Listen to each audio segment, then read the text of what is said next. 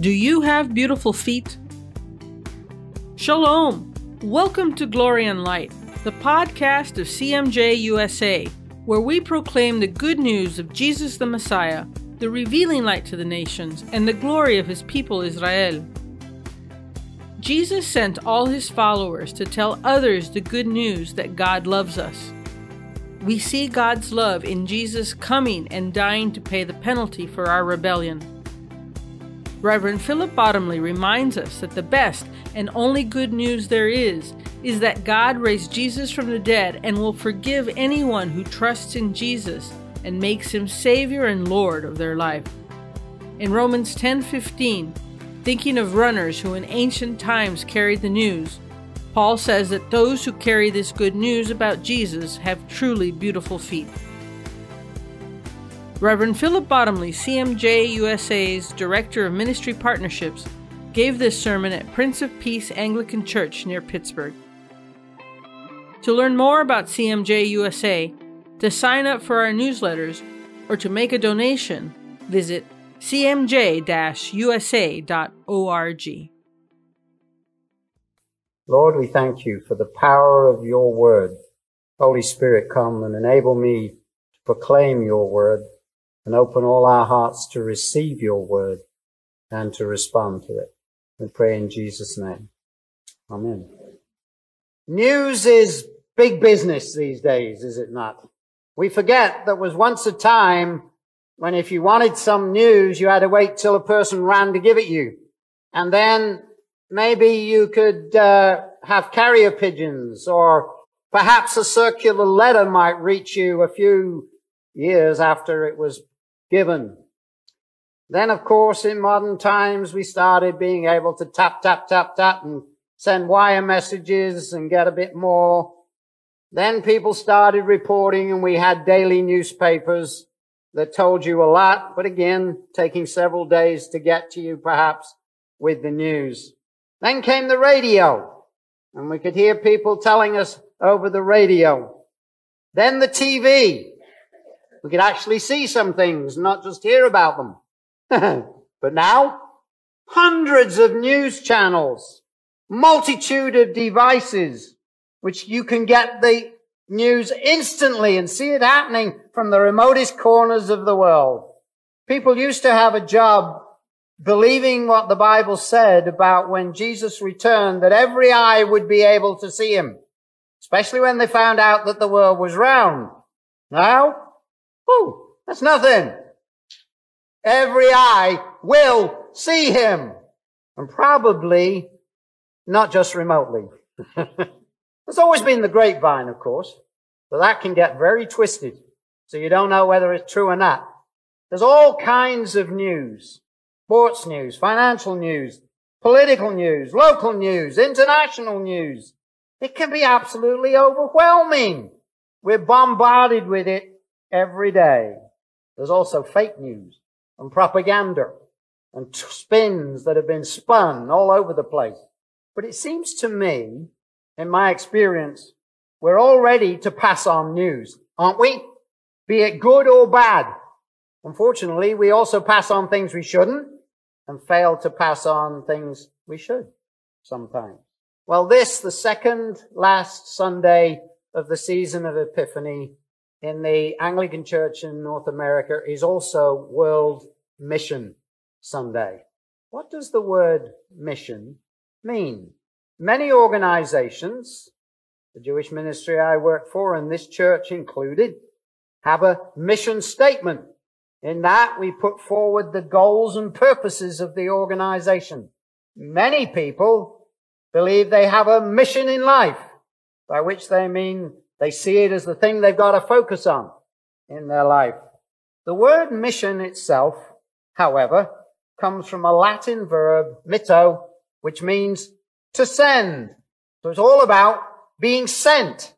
When the resurrected Jesus appeared to his disciples in the upper room the first time, before Thomas was with them, he said to his disciples, "As the Father has sent me, so I am sending you." That means that all of Jesus' followers, including you and me, if we are a follower of his, has been sent by Jesus to tell about him so that others can hear it. You've heard me say it before. All Christians are missionaries, not just those folks that God has called to leave their home communities and to go to Timbuktu or wherever and share the good news of Jesus with them. We all, if we know Jesus, have good news and we've been sent to share it. What is that news? Well, I hope you've been listening both to the scriptures and the music today. We have amazing news. God loves us. He created us to be in relationship with him. And when we blew it and lost and forfeited that and ended up separating from him and possibly separating from him forever, he did something about it. In Jesus, his son, he came and he took that punishment. He was separated and bore our sins. And then he rose from the dead. That's an amazing thing. Know anybody else in your service that has risen from the dead? Sometimes God does that. He can do. But he raised Jesus from the dead. Do you believe it? Well, that's amazing news then, isn't it? And then, says St. Paul in our passage for today from Romans, you got to declare it.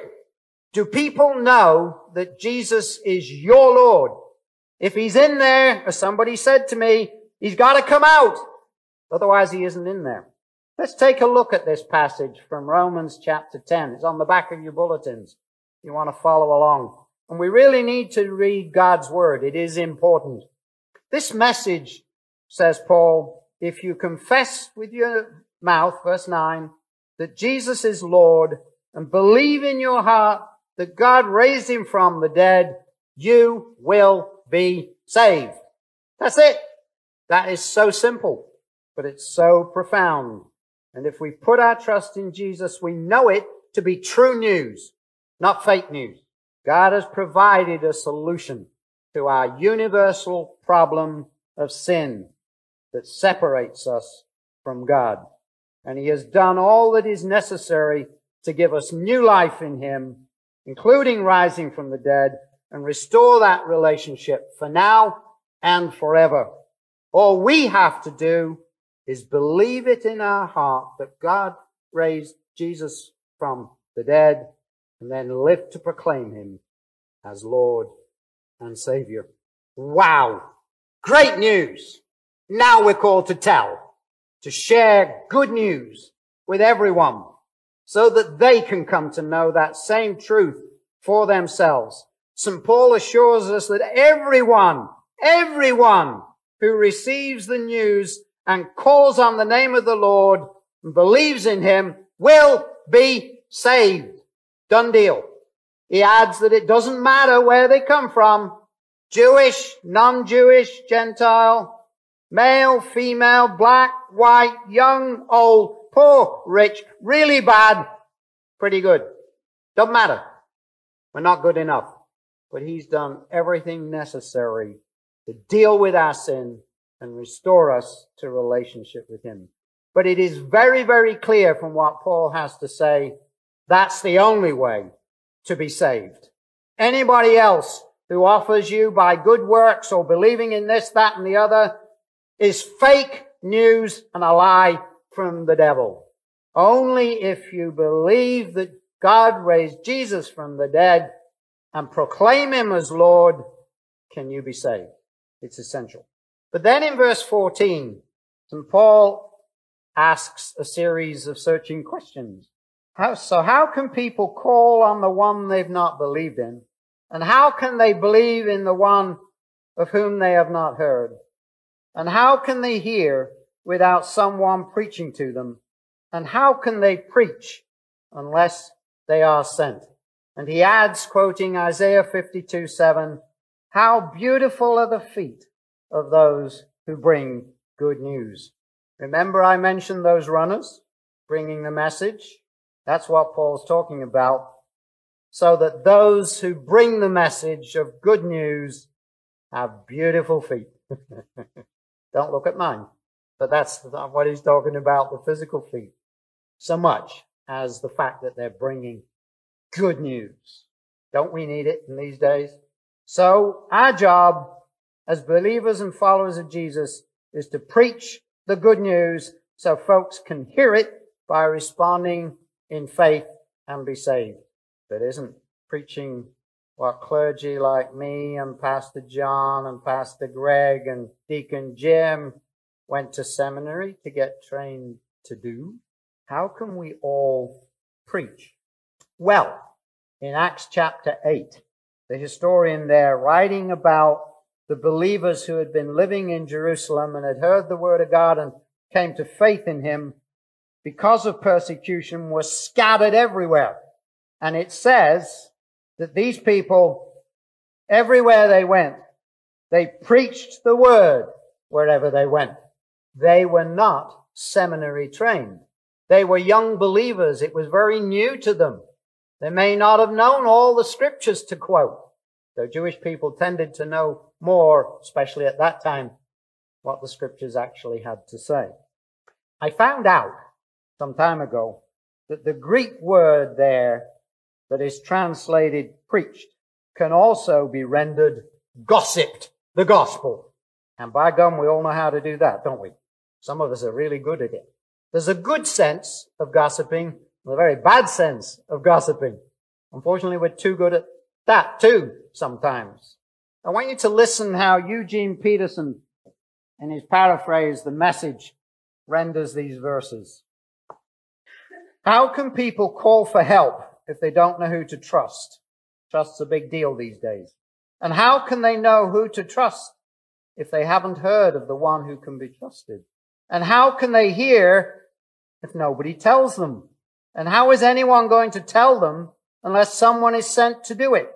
That's why Scripture exclaims, a sight to take your breath away, grand processions of people telling all the good things of God. Can we do that? Just a matter of telling all the good things God has done, like God has been healing me. Tell it. St. Paul is a realist, however, and in verses 16 and 17, the last verses of our passage, he warns that not everyone will accept the news and believe. It's true that some will even be hostile to the message that you try to give them. That is true. Yes, as he said earlier, everyone who hears and does believe will certainly be saved. But we need to be aware, as his followers who are preparing to give out the good news, that not everyone will, sadly, accept. There will be some who, like Thomas in our gospel reading, will have genuine questions, not just trying to put you off. Some will, but they'll have questions like Thomas. I used to believe that the nickname he had, Didymus, meant a doubting person. Doesn't. It means the twin. So he gets a bad rap because he was questioning, not doubting. He'd never seen anybody rise from the dead before, except when Jesus healed them. It was, wow. Was a question. And notice that Jesus is perfectly willing to answer those kind of questions and give the evidence that is necessary.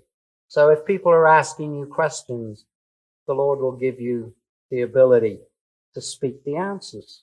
Learn how to use tactics that we've been studying in the adult class.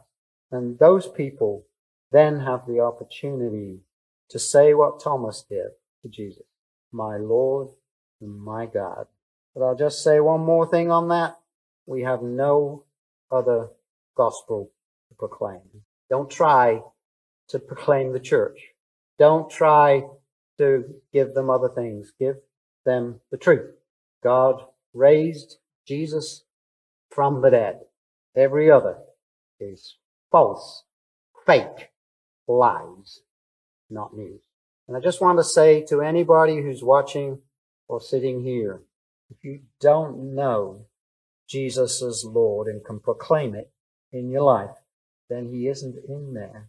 Whether you come to church 3 times a week, whether you stick a collar around your neck and go to seminary, unless Jesus is your Lord and Savior, he's not in there.